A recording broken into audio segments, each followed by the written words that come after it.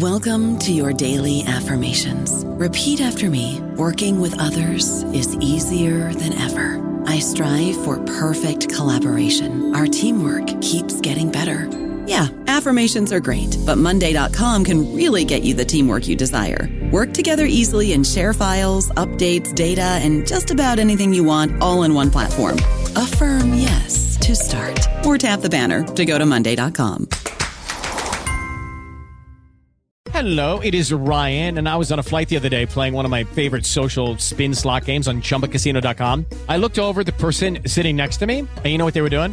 They were also playing Chumba Casino. Coincidence? I think not. Everybody's loving having fun with it. Chumba Casino is home to hundreds of casino-style games that you can play for free anytime, anywhere, even at 30,000 feet. So sign up now at ChumbaCasino.com to claim your free welcome bonus. That's ChumbaCasino.com and live the Chumba life. No purchase necessary. VGW. Void where prohibited by law. See terms and conditions. 18+. Hello, everybody. This is Marshall Poe. I'm the editor of the New Books Network, and I'd like to tell you that we have a new and improved website. It has two new features that we think you'll love. One of them is a vastly improved search engine, so that when you type in keywords, you'll get a bunch of episodes really quick. The other is the ability to create a listener account. And in that listener account, you can save episodes for later listening. So you can create a kind of listening list. We think these features are neat, and we think you'll enjoy them. Please visit the site today. Welcome to the New Books Network. Welcome to the New Books Network. My name is Brittany Edmonds, and I'm very excited to welcome our guest today, Dr. Russ Castronovo.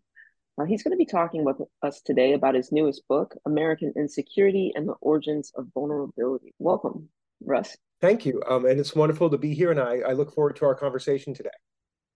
Yeah, so, the first thing, I always like to sort of begin these interviews by just sort of letting the audience kind of bask in your book in a kind of broad manner. So I wonder if you could give us a kind of elevator pitch for American Insecurity and the Origins of Vulnerability. Sure. Last time I checked, an elevator pitch is about 30 seconds to a minute. So I'm going to try to adhere to It's that. a long elevator. We're in the Yeah. I'll make it shorter. So, I think the easiest way to think about it is for your audience is that today there's a lot of talk about securing the border, right? And that seems to be a kind of a recent phenomenon. But I want to suggest that it's a permanent feature of governments. And that is the case that, especially in U.S. and early American contexts, that this notion of a constant threat justifies a state of security. And so what happens, I think, is that Americans in this situation are deeply affected to the insecurity they want to tame and manage and mitigate, that we need the insecurity that we're trying to vanquish. And I think this has really important consequences for how we think about democracy and freedom, and maybe we can get into some of those topics as we go on today. Yeah, well, I have a couple of thoughts just starting out, and I was kind of curious about this all the way through, and I think it might just be because I'm a more contemporary scholar, as you know. But I was thinking about, one, I'm curious about whether or not this is sort of U.S. centric. I know this is a book about American insecurity in particular, and then I was also sort of thinking about just my own sort of experiences with insecurity and how it does seem like it's ramped up sort of recently. And so you just said in your elevator pitch that this is something that's been in the country for a really long time. But I wonder, I wonder what you think about even like the last 50 years, if there's been a kind of shift, and if what you outline here in this book about America in particular has broader reach and range across a bunch of different kinds of government, et cetera, societies, et cetera. Right. I think you're quite right to think that there's a particular intensity that we have about security in the last half century, right? We can think about, from the Cold War to the notion of like nuclear annihilation, which is probably the most profound notion of existential insecurity we can have as a species, to the technological advancements that have made us the subject of security, both the subject and object of security, right? That we now have the capacity to, surveil ourselves and others through our doorbells, through any number of modern, conveniences that I don't really need to go into. But what I think is interesting is that if we say that this phenomena is only of recent origin, then I think what happens is that we fail to investigate the initial bargains that we have made to let security into our lives. So we can protest, for instance, or dispute how much we want to allow a corporation like Google or Facebook know about ourselves, right? That could be a security threat to us. So we can talk about the border, but that's only going to allow us to have those conversations. So I'm trying to have like a slightly deeper conversation, one that antedates and precedes those conversations, so that we can talk about like, okay, where did those justifications from security come from in the first place? Okay. Yeah, well, I'm going to be really curious as we continue this conversation, especially sort of you march through American history, from, the 18th century on forward, um, about maybe like what the historical instances are that whether or not they make Americans particularly obsessed with security. And I know you talk about liberalism a lot in here. I'm going to have some questions about that, but I'm just thinking about like, don't we have like the most like security systems like per capita? I'm sure we do in the world, right? Like you go to Europe, people don't have their own like personal security system, but that's like such a thing in America. Well, it is an American phenomenon, but I know also that, for instance, in a place like London, with CCTV cameras everywhere, you could walk from one side to London to the other and have just about every single step of the way be recorded. Now, what makes, I think, the US exceptional is just how much, for instance, how many resources we dump into security. Those are financial, emotional, political, right? So that's where we might be outliers. I mean, you can read in the sort of anti-China tone on the front pages of the New York Times about how, China is a heavily surveilled society in terms of factories and protests and things like that. And I don't doubt, not doubting that reporting so much, but just to say that, I don't know that I'm trying to claim that America is in any way exceptional to this, but I think we have particular intensities. They're especially racialized. They're especially, and they have a long history of being racialized. So I think there are particular dynamics here that help us, that we need to attend to. And what's so important is, I think here, and why I brought up the example of China, is that I think many Americans, going back to that front page of the New York Times, are going to say, well, of course, this is what it's like in an authoritarian state. Right, but not here in the vaunted home of the free and the brave, right? But I want to suggest that there's this kind of like dialectical interplay, where that that freedom and that bravery necessitates security in ways that compromise our ability to imagine a wide open future for ourselves.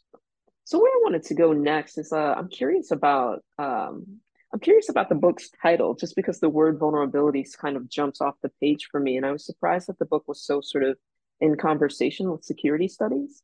And also in the introduction, you seem to do a lot of work to talk about what it is that humanities and the study of literature in particular can contribute to that field.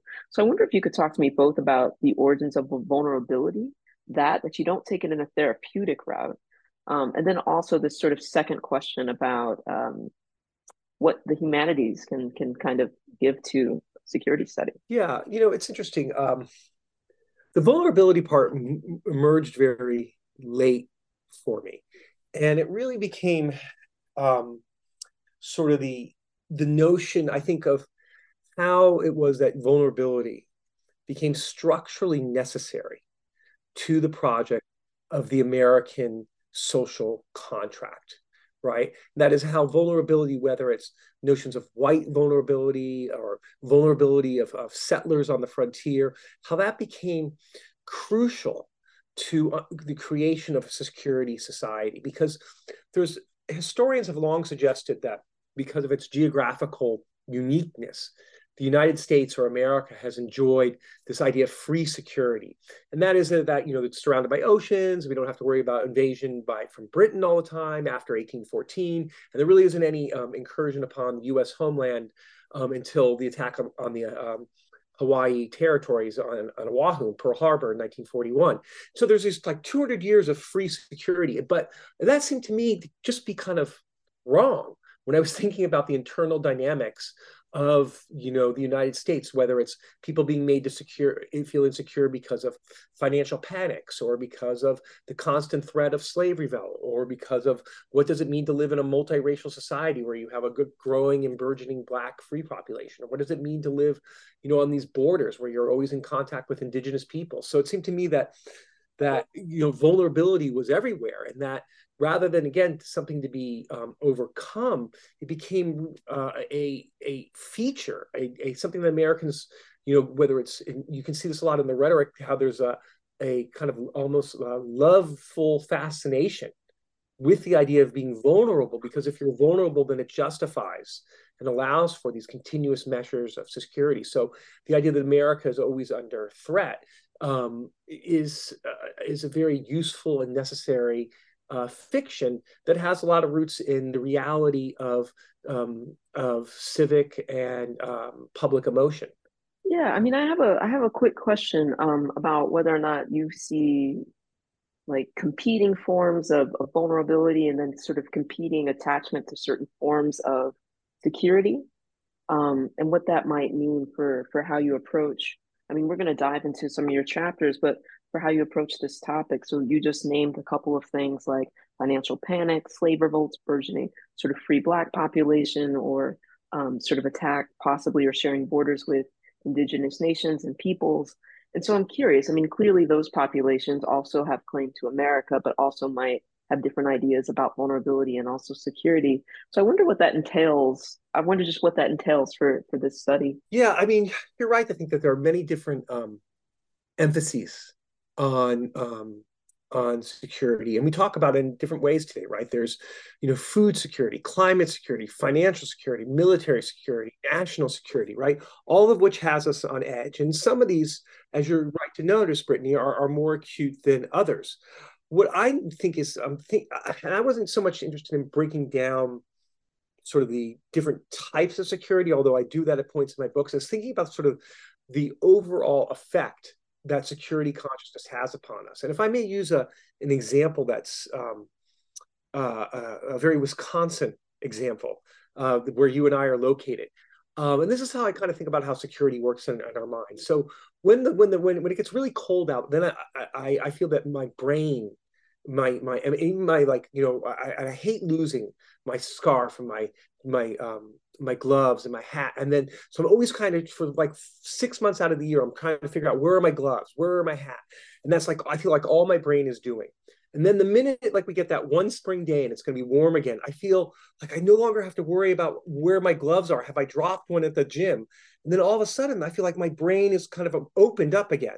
Right. And I have all this free time and space and to think about other possibilities. I kind of feel that's what security is. Security is like this thing that's with us all the time. And we spend so much time thinking about it, so much time devoting our energies to it, so much time worrying about it, that we are foreclosing other political possibilities for ourselves. So I think that what happens is we get more security. And I just want to be really clear here.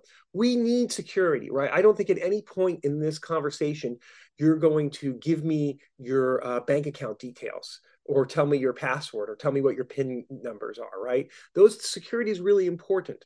But I think that we need to kind of readjust the relationship between security and democracy. I think we have an overactive sense of security and an impoverished sense of democracy, right? And after the attack on 9/11, this might be the earliest version of this book. George Bush gave a speech in which he said it was really important to secure freedom, right? Freedom was something that needed to be secured. And I was thinking about that as a particular type of contradiction. Like, well, once we secure freedom, make it invulnerable to decay or attack or erosion, do we still have something that can be called freedom? So at that level, you can see that I'm trading in kind of, at times, certain abstractions, certain kind of political theoretical ideas. And yet, and I know that we're going to get into it. So a lot of the book is grounded in like historical episodes about like, Black abolitionism or, white settlers on the frontier or the Gothic novel. So it's these kind of, I am making big pronouncements, but I really do think that I have tried to give them a foundation in the historical specificity of culture. And that's where the humanities come in for me, right? The humanities are exemplary. I mean, that is, they provide examples. They help us think through some of these thorny questions, not just so much as a ratification of some big idea, but to kind of search out the the nuances. So, I'm a literary scholar. So what literature helps me do is think about security in material and embodied forms. Okay. Yeah, well, I think that launches us into thinking about to getting into the meat of your book. It's separated into two parts, and I want to focus on the first part where you're kind of laying out some précis for us to some axioms, some things for us to think about. And so it's called Contradictions and Contours, your first part.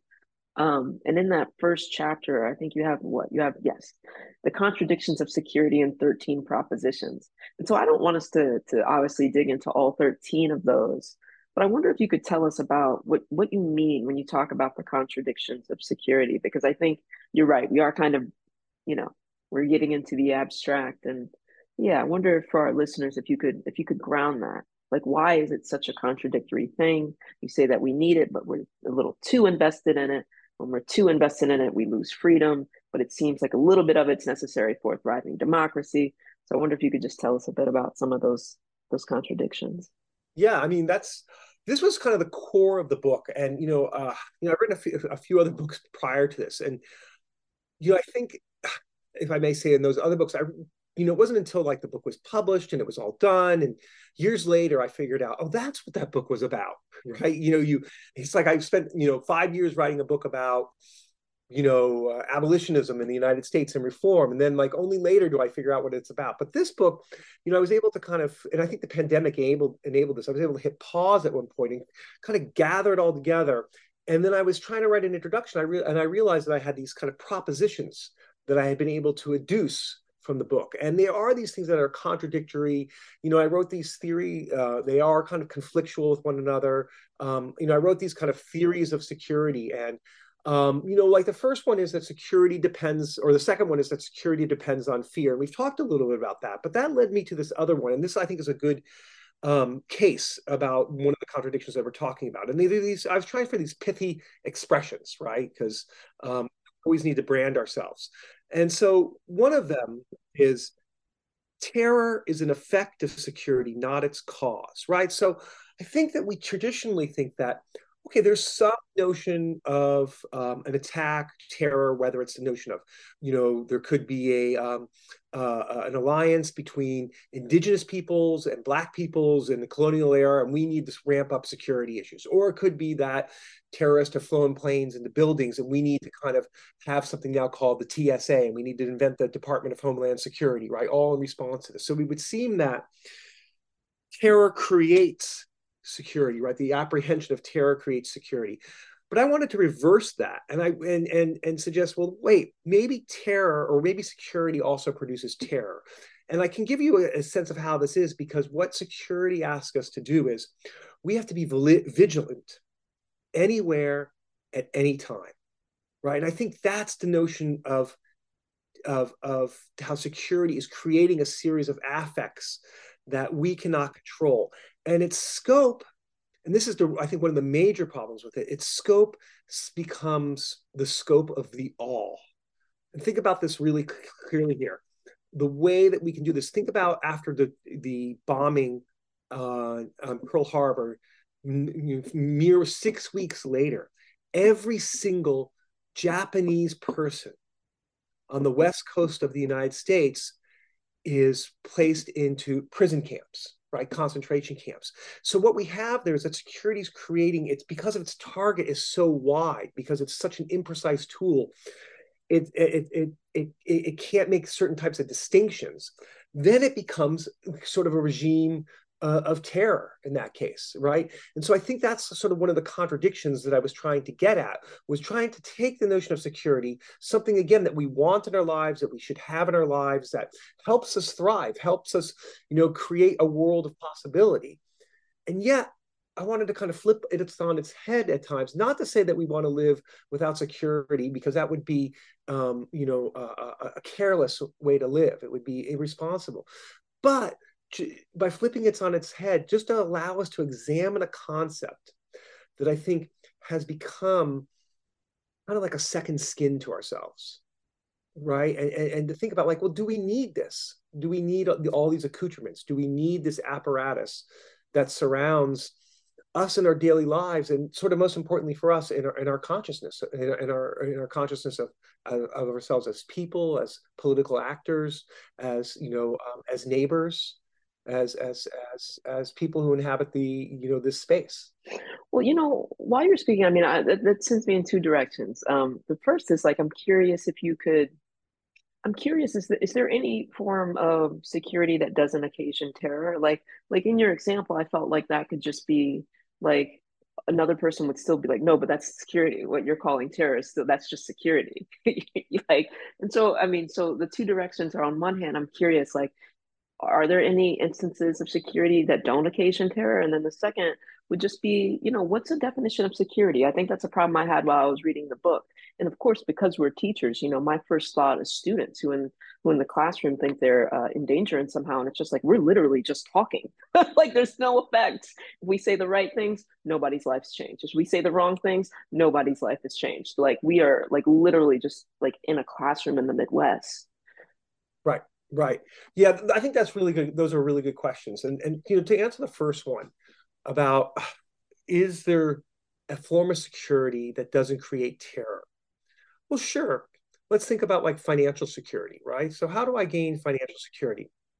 Well, I can invest, I work, I save money, but then I start doing this thing where I invest in securities, right? That's what they're literally called, right? And those are to help me diversify my portfolio. They're a hedge against risk, right? That's what I do. I invest in securities. And maybe what I do, right, because I'm not trying to create terror, I'm just trying to like live a good life, right? Then I say, wow, there's these really interesting mortgage-backed securities, right? And they're going to be really cool because I can buy part of them.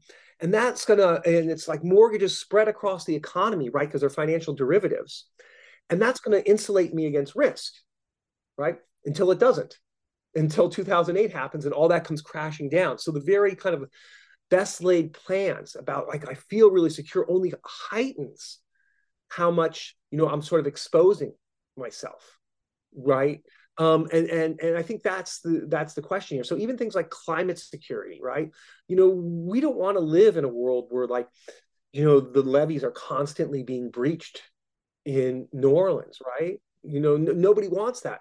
But what's interesting to me is that, that even the notion of climate security is something that gets studied by the U.S. military, right? Because the climate itself becomes an actor, right? In sort of in terms of like weapon systems. Not that anybody can control the climate, but we can think about how the climate plays into military options. And so we all want this type of security.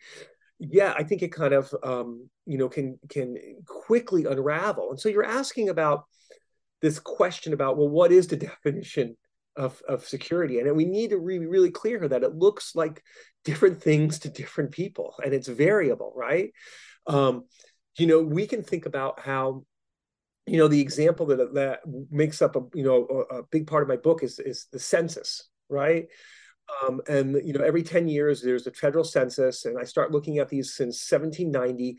And this is great stuff, right? Because what the United States says, look at, we're like a burgeoning population, right? Look at all this labor and biopolitical power we have, and the growth of our population and our exports, our imports. The amount of labor power we have is incredible. But then people start to notice this thing with the census. Hey, what's growing every year as well is the Black population, and it's the free Black population. So the very thing that was supposed to allay Americans, right, and give them a sense of their national power, in contrast to European powers, right, we have such an incredible labor power. In fact, one of the things that's just really interesting is that in this book I talk about this moment. I'll just digress for a second, is that Ben Franklin was talking to these British guys about labor power.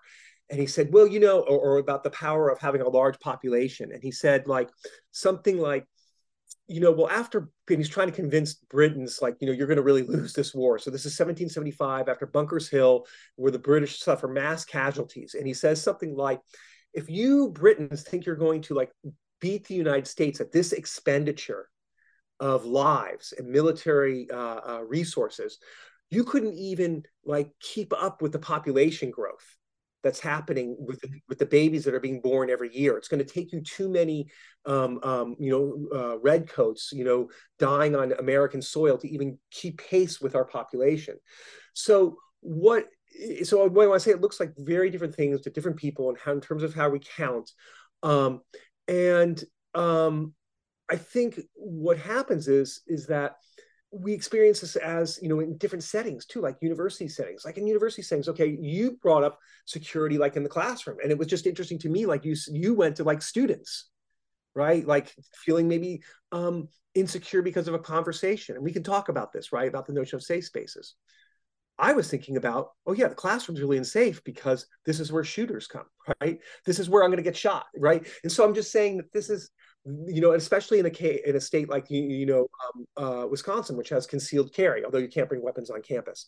So you and I, thinking about the classroom and how we're going to understand security in terms of that classroom, we might have very different, and it seems to me we do, identification points about what makes for a secure classroom. Okay, yeah. So is that some of what produces all of the contradictions in the propositions? Like, are these sort of overlapping definitions and needs vis-a-vis security consciousness? Right, and you can think about, like, in my example there, what happens to all the people that are caught in the middle between your example and my example? What happens to the students who are trying to attend those classes, right? I mean, it seems to me that when we are trying to privilege, safety, we have to think about, like, well, do we mean like a physical safety? But we know, in terms of trauma, we know in terms of effects of intergenerational trauma, we know about the effect of speech. We know these things can be injurious. They can trigger, and reactivate types of trauma. So I think the thing is about, if we're trying to understand what makes a space safe and secure, people are always coming at this, with their subject positions, in play, whether they acknowledge it or not, right? And so, I could think that I'm the, least secure person in the classroom because, I'm the target, I'm the one standing up. But, I'm also the one who has tenure. I'm also the one who's a full professor, right? So I think that we have to think about, like, what resources get marshaled in terms of security. So just go with this example a little bit later, a little bit more. If a university thinks that security is important, great. It might say, what we want to do? We want to step up the police presence on campus. Another institution might say, we think the security is important, and we would like all faculty with tenure who've been in the system for more than 25 years to attend this seminar on how students feel safe in class. Right. So you can think about different sorts of resources getting used in very distinct ways to ensure security in the classroom. Like, for me, it might be bullets. For students, it might be, for me, protection against bullets. Not that I want them in the classroom. And for students, it might be, and for, good pedagogy, I want to make really clear, it might be being sensitive to how words and memories and images can be incredibly hurtful. Well, I'm definitely seeing, I will just speak, from personally on the flip side of how that kind of security can produce a form of terror that I think I've been subject to from students trying to monitor the classroom space for themselves. And so that's interesting. But I'm still, I wonder if it would be useful for us to go to the historical examples that are in the contours of security, or if we should sit with another contradiction. What do you think? Well, because I'm interested in this, but still for me, security is. I'm sorry. Go ahead. No. I was just going to say that. It's all you. Is there a contradiction that stood out to you? I mean, they all kind of did, but I think for me, it all feels abstract, and then just how my mind works is like I'm looking for the thread to pull, to try to unravel it. That's just I'm that person, and so I'm always trying to think of the counter example. But what about security safeguards whiteness? That seems to me like a pretty spicy one. It's on page 48. I don't know if you want to do the spicy one. We don't have to do that one. No, I think that's, that was like one of the really important things that I was able to recognize in this book. And it really is connected to a historical example for me here, which was that, Thomas Jefferson and his compeers thinking about Black population increase, right? And so on the one hand, and this is something I chart in the book, men like Jefferson are callous, right? They are cruel, and calculating. And they are thinking about what the increase of a Black population, specifically a slave population, means to their bottom line, right? They are ebullient at times when they think about, how they have an incredible a species of commodity like no other that will reproduce itself, right? Under the most brutal conditions. And yet, they're also freaked out by the sheer notion of Black plenitude, of Black biopower that they see every day, right? And so what security was trying to do, and I really talk about this through the notion of this incredible cockamamie, failed, but nonetheless politically potent form of security management in the 19th century, which was colonization, right? To colonize a free Black population to Liberia. So that's where you would have that the very notion that you would have private citizens working with government and philanthropic, and I put philanthropic in quotation marks, to come up with a certain type of, if we will, almost algorithm for trying to figure out how much of the Black population needs to be siphoned off every year to create a stable, safe United States.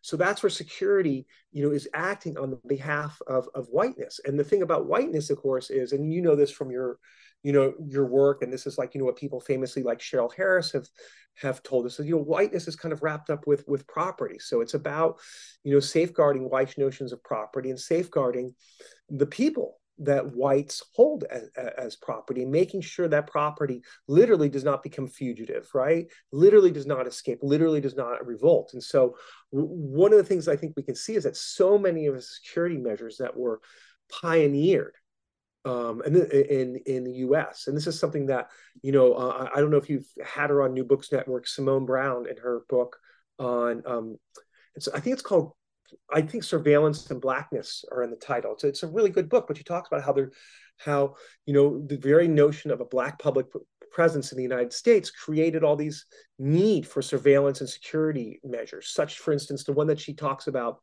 and this is that historians also like Jill Lepore talk about, is that just in New York, right, when slaves were out at night and there were more than two of them, they had to hold a lantern together, right? Because they had to be illuminated for the watch to see, right? The notion that, that this is, that they somehow are suspect. And we can think about all the surveillance policies today. And I think you can draw a line, and this is what Michelle Alexander does, looking at, in the New Jim Crow, she draws a line from thinking about, the specter of Black and Indigenous rebellion in the 18th and even in the 17th centuries, and how whites were feeling vulnerable, to the prison industrial complex of today that keeps, millions of Black men and women incarcerated. Mm-hmm. Well, I think from there it might be. Oh, sorry. Go ahead. No, please. I'm ready for you this time. Yeah. Well, from there, I think it might be useful to sort of jump into some of the historical receipts. That's what you call them. You have 9 of them to talk about the contours of security, and I can choose here. You can tell one that you think is particularly illustrative of something that we've yet to talk about. But still, I'm looking for ways to try to sort of, I'm really curious still about this relationship between, maybe competing forms of security between across different kinds of populations who are differently positioned. And then this other concept that you've brought in, which is democracy, about how it can sort of make more sense of that. Because you said our obsession with security sort of clouds out the attention that we can pay to democracy. And so I wonder if one of these examples might concretize for us, the relationship between all of those things. Yeah, were you thinking of did you have one in mind, or did you want to? I didn't. I was going to allow you to choose, but I can choose if you'd like. I mean, I would love to hear more about this 1837 example with Hawthorne and Harriet Beecher Stowe. Oh, okay. Is that... Yeah, that's good. But let's talk before that. Let's talk, for me, and this is where you asked me about the title of the book, The Origins. And this really was one of the origin points for me is 1755. And that's when Ben Franklin says this thing. He says, those who would give up essential liberty to purchase a little temporary safety deserve neither liberty nor safety. And what was so interesting to me about this is that I had no idea of the history of this phrase. I thought it was, well, this is why we all should become revolutionaries, right? This is why we have to throw off Britain, right? And then I'm saying, well, why is he saying this in 1755? That's 20 years before. And it's true, Ben Franklin did say it in 1755, in 1775. He was like, yeah, we really need to get rid of the yoke of our, imperial masters, right? And those people who would want to, run into the skirts of England, right, for a little temporary safety, they don't deserve this American freedom. So he does say that in 1775. But what he's doing there is he's quoting himself. And he's quoting himself from 1755 when in a very different context, when he's saying, those who would give up essential liberty. And by that he means is my fellow colonists, those of you who would look to the colonial governor for safety, we need to ensure our own safety. And the way we're going to do that is we need guns, we need ammunition, and we need to defend our frontier against, Indian attack.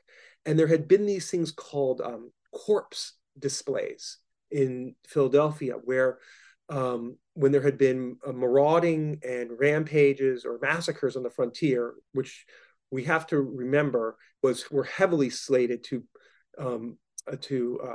affect indigenous peoples way more than settlers. But when settlers suffered the consequences, what they did was they would fill wagons with those of the slain and drive them to Philadelphia, and they dumped them on the steps of Independence Hall as a protest and say, we need safety out here. We need to have the frontier secured. What's the governor going to do about it? And Franklin was really clear about this. He said, the governor is not going to do anything about this. We have to do it. And we want the governor to, authorize us to buy, guns and ammunition from Britain. And we also, more than that, we want Britain to pay for it because we're securing the frontier for them. So you can see here in this early example, a contest between Franklin and the settlers and the assembly on one side and the colonial governor on the other side. They're really thinking about who's going to have control over security. Is it going to be a single kind of sovereign figure, the governor, a single authority, or is it going to be something that's going to be, decided by elected representatives? So we can see here we have the tussle of, even that early example of how thinking about who's going to safeguard the frontier is about democratic power. And I think what's really important to remember here, pinioned, right, between those two forces are indigenous peoples. So even as Ben Franklin is writing this letter in which he feels he's come up with a stirring motto, right, those who would give up essential liberty, right, blah, blah, blah, blah. He's also writing letters at the same date and time, advising people on the frontier how to hunt Native Americans with dogs. And he's, really specific advice. Like he's even drawing maps, like little diagrams. Like, here's how you corner them. Don't feed the dogs beforehand because they'll be hungrier, to rip into the flesh of the land's original inhabitants. So to me, that example really gets at all those contradictions there about how race and democracy and security are kind of tangled up together. And this is this is why I think what I found was so frustrating. And I think, you're responding to this as well, because when you said you want to take, you have these nuts and you want to unravel it and pull on a thread, right? Like, I kind of don't think you can. It's the way that these things are kind of isomorphic with one another. And I think what I'm trying to do, really in the book is getting us to think about okay, when I say security, how much am I saying race, right? And when I say, safety, how much am I saying other? When I'm saying, homeland, how much am I saying, a them? So I think that's what I'm trying to do is think about how these things have become really coincident with one another in ways that we don't reflect upon often enough. I don't know about you, but I'm very busy and I don't have a lot of time to cook. That's why I subscribe to Factor. Eating better is easy with Factor's delicious, ready-to-eat meals. Every fresh, never frozen meal is chef-crafted, dietitian approved, and ready to go in just 2 minutes. You'll have over 35 different options to choose from every week, including Calorie Smart, Protein Plus, and Keto. These are 2-minute meals. Factor meals are ready to eat and heat, so there's no prepping, cooking, or cleanup needed. They're flexible for your schedule. Get as much or as little as you need by choosing your meals every week. Factor's the perfect solution if you're looking for fast, premium options with no cooking required. Sign up and save. We've done the math, and this is important. Factor is less expensive than takeout, and every meal is dietitian approved to be nutritious and delicious. Head to factormeals.com/NBN50 and use code NBN50 to get 50% off. That's code NBN50 at factormeals.com/NBN50 to get 50% off. Yeah, well, I mean, I think that was one of the things that I was curious about. I mean, kind of as a reader, because it's like, all right, well, okay. Like, on one hand, I understand that you're looking at this from the perspective of sort of American governance, right? And so the book has a certain inflection in its concern with security studies. But on the other hand, I was thinking about like, okay, if security is so thoroughly racialized in this way, what does it mean when populations other than white people try to secure something? And does it look radically different? And is it bound up with the kinds of things you've just described? And I don't know. For me, it's like it's a hard thing to think about. Like, when my parents set their alarm system, are they guarding against Black people especially?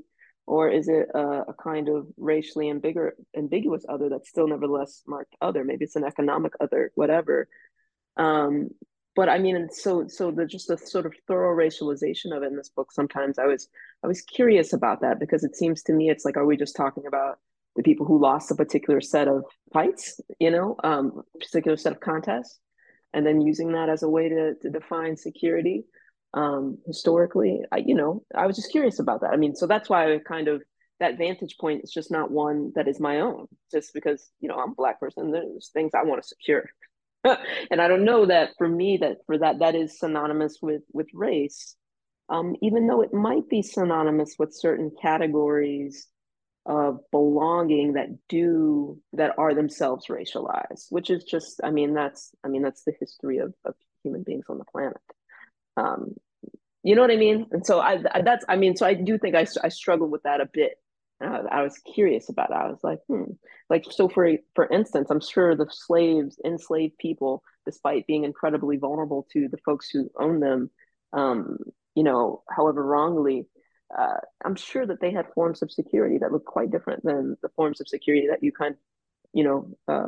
document in your book, like modes of self-preservation, ways of, hiding food, burying food, all sorts of things. I haven't thought about this extensively, but I know they did, right? Because how could they not? They all had things that they valued, and as a community, they probably erected ways of ritualized ways of preserving those things.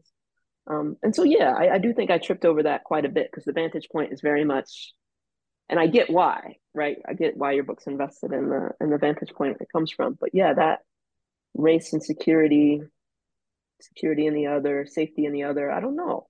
That was a hard one. I struggled with that in the book a little bit. Yeah, I think that's a good thing. I think there are two quick things I want to say on that. One is that, so the first, and we can talk about this more, is that, what I did for the second half of the book, I read every single issue of Freedom's Journal, the first Black newspaper in the United States. And it runs for about 2.5 years, from about 1827 to 1829.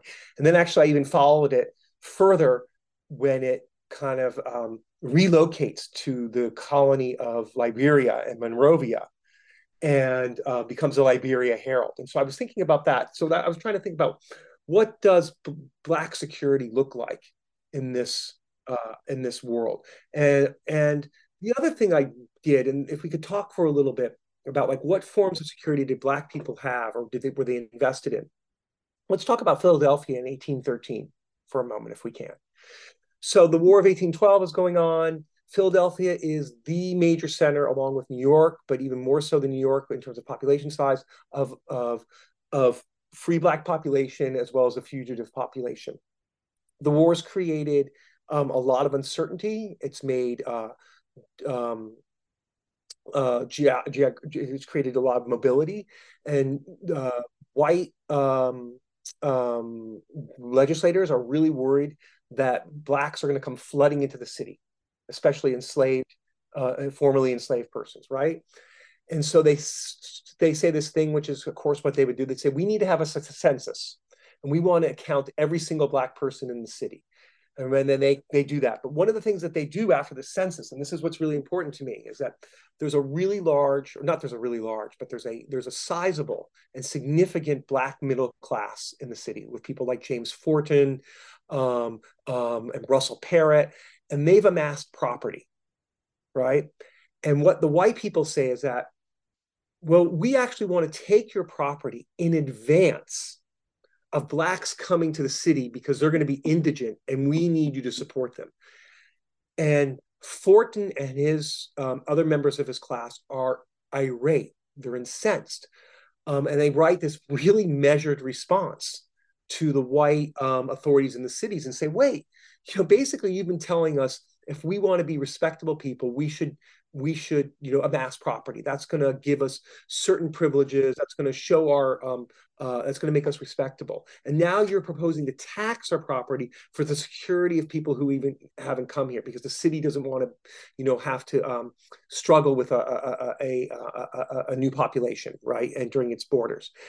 And so they're saying, and they're pointing out, here's a contradiction that you're pointing out. It's like, we've created property. They did this, Forten was doing it because he sold naval stores, fabrics for boats and tar and things like that for the caulking of ships.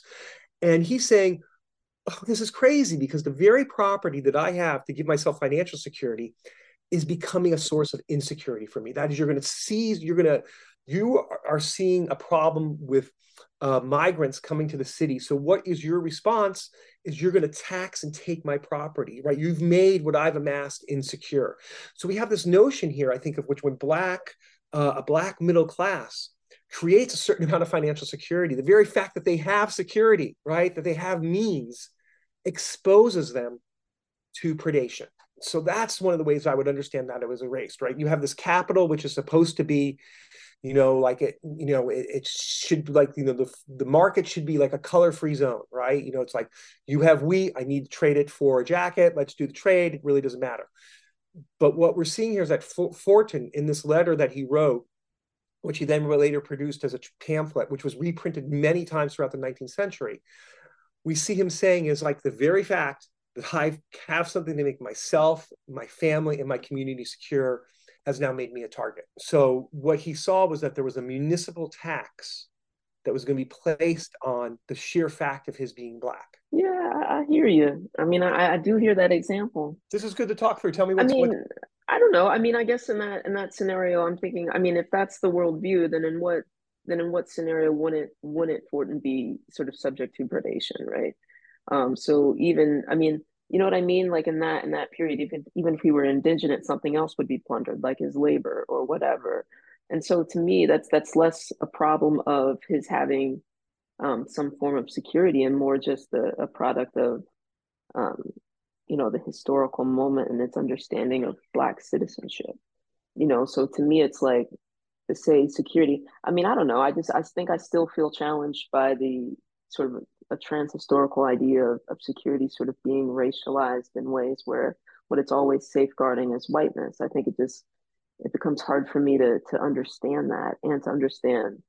But I mean, I know that always there are going to be examples of racial terror in the U.S. that we can, come up with to provide, answer to whatever I might raise. But if there still seems, I don't know, something uneasy about that, right? Like, I don't know. I'm sure if those same white people really wanted to move some poorer white people out the place, they would have done that too. You know what I mean? I don't think that would raise hackles in that historical moment. And so it just feels, I'm not saying it like obviously the U.S. is a thoroughly racist country. I'm not historically, and certainly in that time that you're speaking about. But I don't know. I'm something I'm thinking through as you're talking through it. It's just trying to wrap my head around it as an axiom. I think the deal is that, well, let's imagine Philadelphia again, 1813, as I was saying, and we could say, yeah, I'm with you, Brittany, that there are probably some low down, harassable white people that yeah, this city would be better off, right? The city is going to be better. The city of brotherly love is going to be a lot more brotherly and a lot more loving if we get rid of all the people owning grog shops and brothels, for instance, right? You could do that maybe. But here's the difference, I think, is that, remember I was talking earlier about how the target of security is all, right? It doesn't make those distinctions because security is so often connected to biopolitical data, right? So what's happening is that you have the notion of, one of the things that I look at in my book, there's this really important tool of governments that comes into being in the 18th and 19th centuries. And that's this notion of the population, right? Before that, it was just the people. But when you can break it down into the population, when you can study things like their mortality, the amount of their, how often do they reproduce? When do they increase? What is their labor power? How much, what proportion of them can be useful for filling regiments and armies? When you start to study the population, which is a statistical quantity, and let's not forget that the word statistical comes from it comes out of a French use and then German use about the science of the state, the study of the state. And so what I think happening is, I'm just trying to say, is that for much of the 18th and 19th century, blacks were understood as a population. And what I would say here is that the problem, or not the problem, was that, and this is maybe is a little too, I don't know if this is too nuanced for what you're saying, is that the need was to understand blacks as a population so that you do not have to think about them as a people, right? Because a people does all sorts of things. A people does all the things that you're saying. They evade, they mass together, they find alternatives, they take side streets, they do all the things that are a little bit incalculable. But a population, right? If we can say, well, there's this segment of black property owners with more than, let's say, $5,000 in property that they own to their names, and we can do something about that and tax them, well, then you've kind of have a statistical problem to a statistical solution to the problem of the people by construing them as a population. So for me, it's about a certain type of biopolitical management that becomes really present in a colonial in a world with a strong colonial inheritance and practices. Yeah, no, that makes perfect sense to me. Especially, as you said, in the 18th and 19th centuries. I think I'm always extrapolating to more contemporary times because that's where I'm more knowledgeable. But definitely that makes a great deal of sense, and especially, remembering that your examples are very early 19th century, 1813. I can imagine that, if I'm a white person, I wouldn't want any black people to be in the middle class. Why aren't you slaves? It's like, how did that happen? So, no, I get it. I do. I think I was struggling more abstractly, I think, but no, that example does clarify. And what you just said about a population versus a people, especially in terms of sort of dominant thought at that time, is super useful. Good. I was talking about this book at a local library, and I love having the opportunity to do that. And at the end of the talk, an older gentleman raised his hand and said, curious about all your examples. It seems to me that you're suggesting that white people have a monopoly on terror. And he was a little concerned by that I was saying something maybe not flattering to white people. And I my response to him was sort of the flip side of what saying to you is that, no, of course white people didn't have a monopoly on terror, but what they had was they had the institutions behind them to enact terror. Those institutions are called the law. They're called the church. search. They're called, military enlistment. They're called those things. So, but so I think that's important to think about that. And for me, just in our response now, like just the notion of the population, which the French philosophers are using sort of in the 1700s and then in the 1800s, which migrate to people like Franklin and Jefferson, and then it becomes a really important management tool for the state. And that's what fuels the whole idea of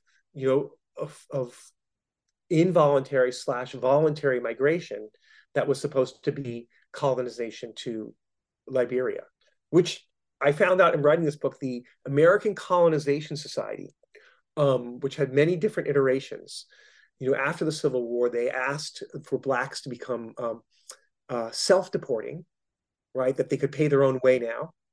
And they did not officially disband until 1965. So it's kind of interesting. These things have long histories, I think. Mm-hmm. Well, on that note, I wonder if we could move kind of to the second part of the book. And I know we've been kind of in and out of it, but we do still have a bit of time. I'm curious about the relationship between liberalism and security. And I had never heard about the book that you mentioned in your third chapter, the Doctorow's Little Brother. And so I wonder if you could tell us about that novel, but also about this relationship between liberalism and security. Yeah, Cory Doctorow is a really interesting figure. He writes on tech. He writes on issues about the commodification of the internet, and he also writes really kind of fast-paced teen novels, right? And so there was this one teen novel he wrote that I've taught called Big Brother, and then he has another one that has a title. I'm sorry for getting the name of it. It's the sequel to Big Brother, Little Brother. It's called has Homeland in the title. Anyways, it's just about this idea, this book where this kid, I think it starts off, he says, I'm a 16-year-old who lives in San Francisco's Mission District, and that makes me one of the most surveilled people in the world. And he talks about and he's feeling it as a 16-year-old as the school monitors, his school has gait recognition software, the idea that you can profile someone based on their gait. They have scanners, or they have biometric tools. And this is not unheard of in American high schools. But then there's an attack in this book on the San Francisco Bay Bridge, and he gets caught up in a Homeland Security operation. And he is trying to explain, to narrativize in this book, why privacy is important. And he uses a teenager for this, and this is a teenager's trying to have, he's trying to have his first sexual experiences, right? He's, chatting with his friends online, and he's working against the presumption, which is this. People say that, you only need privacy if you have something to hide, right? And the idea there is that, if you're just a normal 16-year-old white kid living in San Francisco's Mission District, you really don't need privacy unless you're doing something that is unbecoming or untoward. But for him, and this is something I just noted in the book, was that anybody who talks about security and the need for privacy immediately goes to the same place, the bathroom. And they talk about what would happen. And this is Cory Doctorow's example. He says, imagine every time you wanted to use the bathroom, you had to do it in a glass cube suspended above Times Square. Now tell me privacy doesn't matter.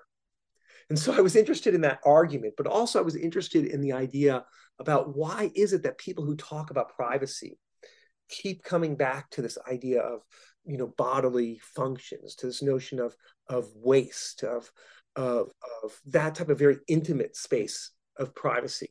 And I think what that does is, and that's like liberalism, right? Liberalism is like, hey, I don't want to have the government interfering in my life, right? I want to have the freedom of movement. I want to have the freedom to converse, to watch what I want, to eat what I want, and to use the bathroom in a way that's not suddenly become a spectacle. And so he's battling with that. He's kind of torn over that notion of a kind of very type of intimate freedom. But the problem, I think, there And this is what the whole point of the chapter is just to say, well, that's great. But then when we do that, have we retracted freedom to where then it is no broader, no more capacious, no more spacious than the four walls that make a lavatory, right? What does it mean that when we contract freedom to the side of the bedroom, right? So what I want to say is that, yes, we certainly want to have privacy, absolutely. But unless we couple that with a robust sense of public freedom, then we really have made, going back to Ben Franklin's, infamous words, or, we really have made a bad bargain. We've given up essential liberty for a little temporary privacy, a little temporary safety within these four walls. Well, in our time that we have left, I'm not sure where you want to go. I don't know if you want to talk about Gothic storytelling and sort of aesthetics of overload, or if you want to talk, we've already talked a bit about the Jeffersonian trembling chapter. You're talking about Jefferson's sort of fear of the Black population increase. But I might also be interested in sort of questions that might extend out of your book. So how are you feeling, Russ? Well, where would you like to go? No, that's good. Because what I'm trying to do right now is extend out of my book. I mean, right? I just don't keep rereading it. That would be pretty a sterile exercise. Right? I'm trying to, I wrote this book and I'm wondering, okay, where am I going to get to next? What is it? I think of it as like as a trampoline, right? Where am I going to bounce to next? So let's talk about like where it is that we might go with like some of the critiques and analysis and the deconstruction of security that I'm trying to do here. What if you were to extend your book into the later 19th century and the 20th century, right? And let's say you were to take up sort of significant historical events, like let's say you were to think about sort of housing projects even, right? Like if that were like a historical site where you're thinking about something like security, and housing projects when they were first introduced in a sort of site of promise for working class Black people. I mean, they really were a site of promise that quickly turned into a kind of, as we all know, a kind of nightmarish, quite dangerous situation just due to sort of governmental neglect.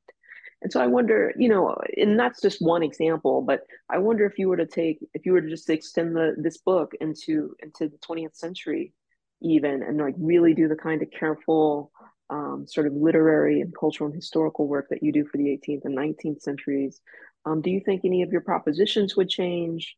Do you think I'm curious about that, because Black people have moved into a kind of more sturdy citizenship, maybe not perfect, but definitely sturdier. There are new sort of populations that sort of enter into the US in greater number and thrive or not. And there are, I think, different issues of security afoot, especially as we sort of close out the 20th century and enter into the 21st. And so, yeah, I do wonder, if this were just, maybe 300 pages longer, if this what do you think you might have to tell us? I know it's a huge question, but I'd be curious to hear. Great. Hey, so I'm going to answer this in two ways. Okay. Nothing would change and everything would change. So here's how nothing would change. Early on in one of my historical receipts, I look at the Alien Sedition Acts.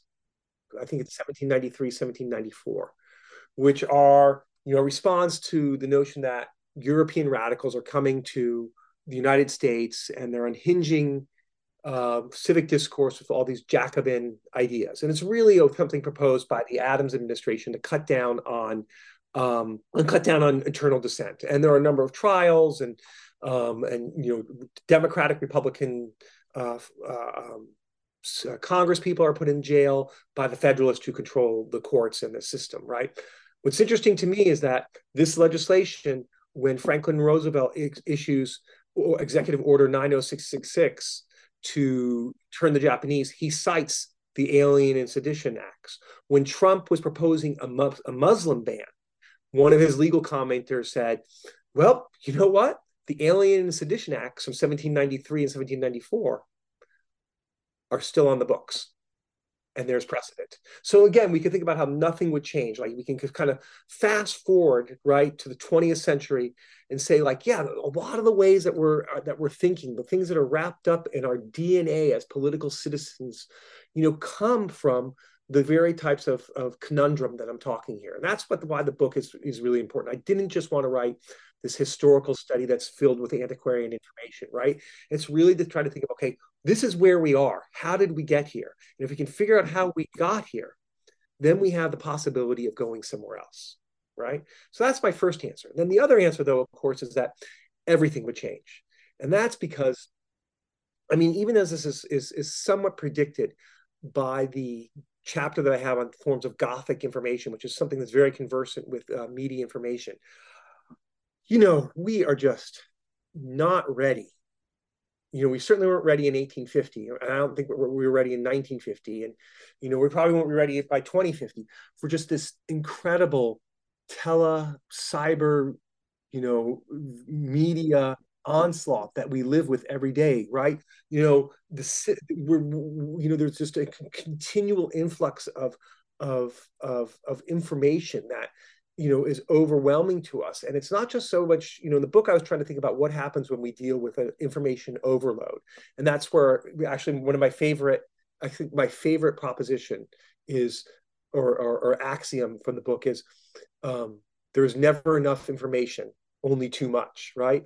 But I think what one would want to wrestle with in different ways is, how is it that a new, incredibly sophisticated, heavily commoditized mediascape and technosphere, how does that change the conversations that we have about security? And for me, it would really, I don't know if it would change so much what I think about security and insecurity, but it would change the notion of vulnerability for me. Because I think what we now are realizing we're vulnerable to is, it used to be that, I produced a text, right? You painted a painting, somebody else, produced a different type of image. We were creators, right? But now I think we have a much more keen sense, much more exposed sense that we're suddenly now vulnerable. We're exposed to images. We're exposed to constant, unspoolings of sound, right? We're exposed to just this, the world that's clamoring for our attention. So I think that's what I would want to try to do. And that's sort of what I'm attempting to do, actually, is to, and what I've been reading around in now is trying to figure out, what does it mean when the very sources of like aesthetic pleasure, historical understanding, information gathering have left us, almost without any shielding whatsoever. I feel it's like we're all on the Star Trek Voyager or the Enterprise, right? And our shields are down to 4%. And the next, set of photon torpedoes, which can be, anything from the Marvel universe, any sort of, new media sensation, from Taylor Swift to Macklemore or whatever. All these things are coming at us. And I just don't know that I know how. I mean, I think we know how to respond, but I'm not really sure how to understand that response yet. So I'm trying to think about, what does this new and heightened sense of vulnerability mean? I mean, just want to point out, even our genes now, right? Our DNA code is vulnerable, right? I mean, isn't that what the story of Henrietta Lacks tells us, right? That, so there's something, and, I've been reading a lot of Ishiguro, who's wonderful, right? I mean, and what Ishiguro seems to be telling us is that, geez, with cloning, even our humanity in its essence is vulnerable, or with AI, right? And Clara and the Sun, he's wondering about, which is about, you have these artificial friends, right? That's where it's like, our notions of companionship and compassion, those have become vulnerable to technology. And so I think these things are really important, and what I'm trying to figure out. And it's scary. I don't think I'm going to come up with any answers, but that's definitely where I'm going. And what's really wonderful is that I've been reading about this stuff for probably like 8 months. And this is the most clearly I've yet articulated it to myself. So I'm really happy for the opportunity to talk about this. And I'd love to hear what you think about this. I mean, we're having a conversation. So tell me what you say. Well, I have one question about this, and then I do want to respect your time.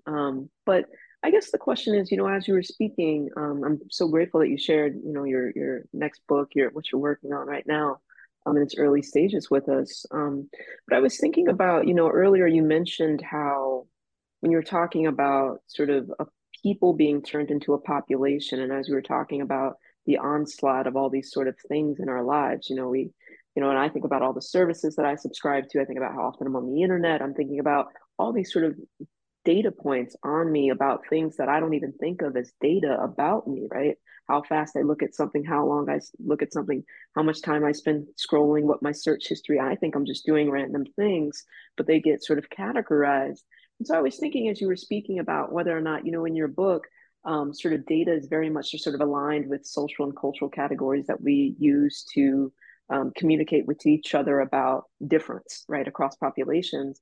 But it seems to me as we go into this increasingly sort of technologically surveilled era, that there might be a widening gap between the kinds of data that all of these companies are collecting and storing about us, right? And how that gets used to talk about populations, and then the kinds of kind of cultural war categories we have for discussing sort of populations on the ground. And I don't know that that's true, but it does seem to me like there might be a breach there that could be interesting. And I was just gonna talk to you about what that means for the production of more populations, right? And what it means if those populations, what anchors them, at least for people who are very powerful to surveil us and then sell our information. If primarily that, like, I don't know if that just sort of changes the game a little bit. But I know it sounded like as you were formulating those thoughts that you were kind of moving away from security. But that's just a loose thing that popped into my mind as you were speaking. I was wondering, I was like, oh snap, like all of this data is the most important thing that all of these little websites are scrubbing from me. Is it that I'm Black? Like, I don't think it is.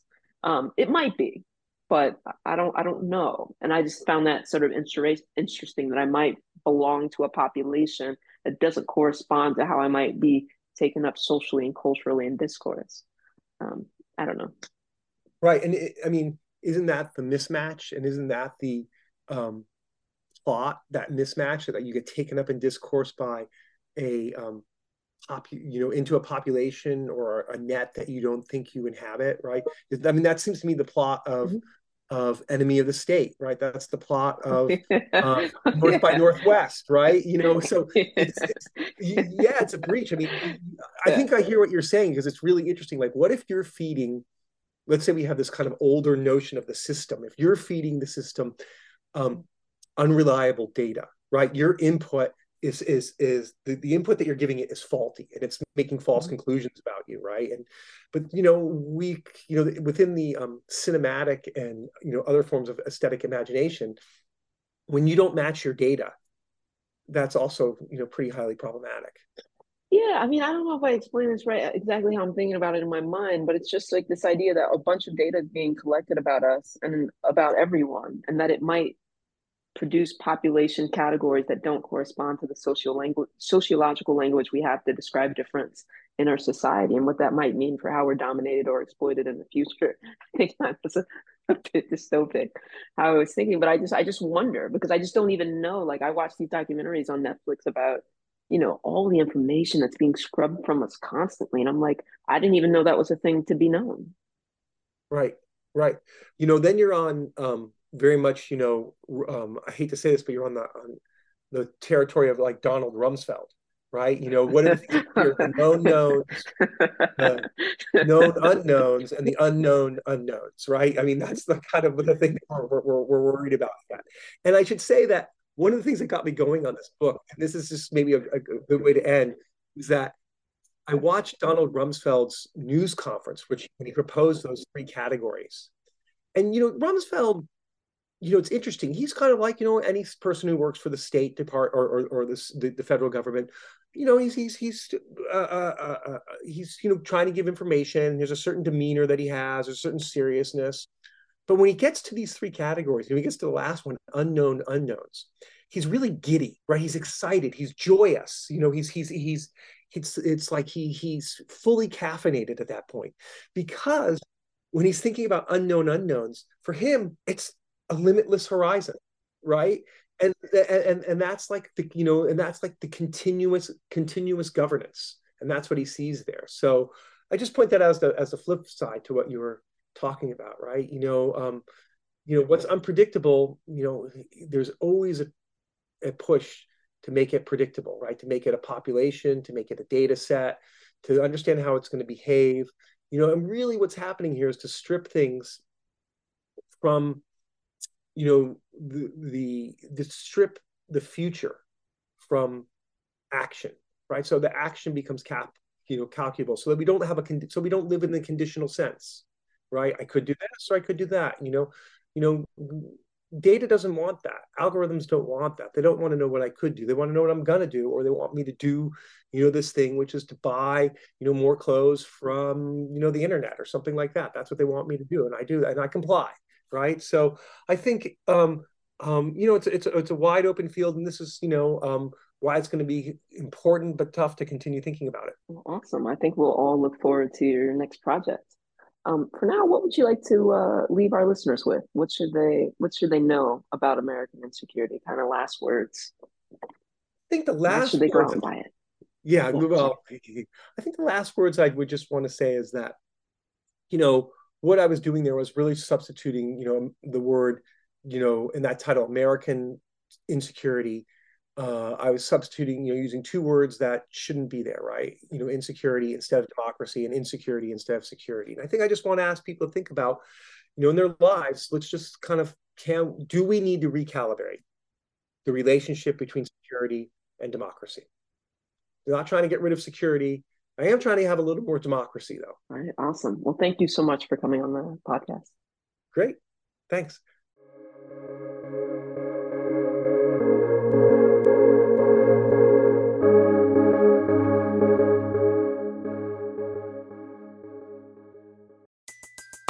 Everybody in your crew identifies as either Big Mac Burger, McNuggets, or McCrispy Sandwich.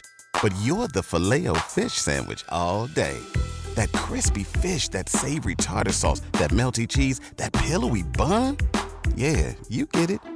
Every time. And if you love the Filet-O-Fish, right now you can catch two of the classics you love for just $6. Limited time only. Price and participation may vary. Cannot be combined with any other offer. Single item at regular price. Ba-da-ba-ba-ba.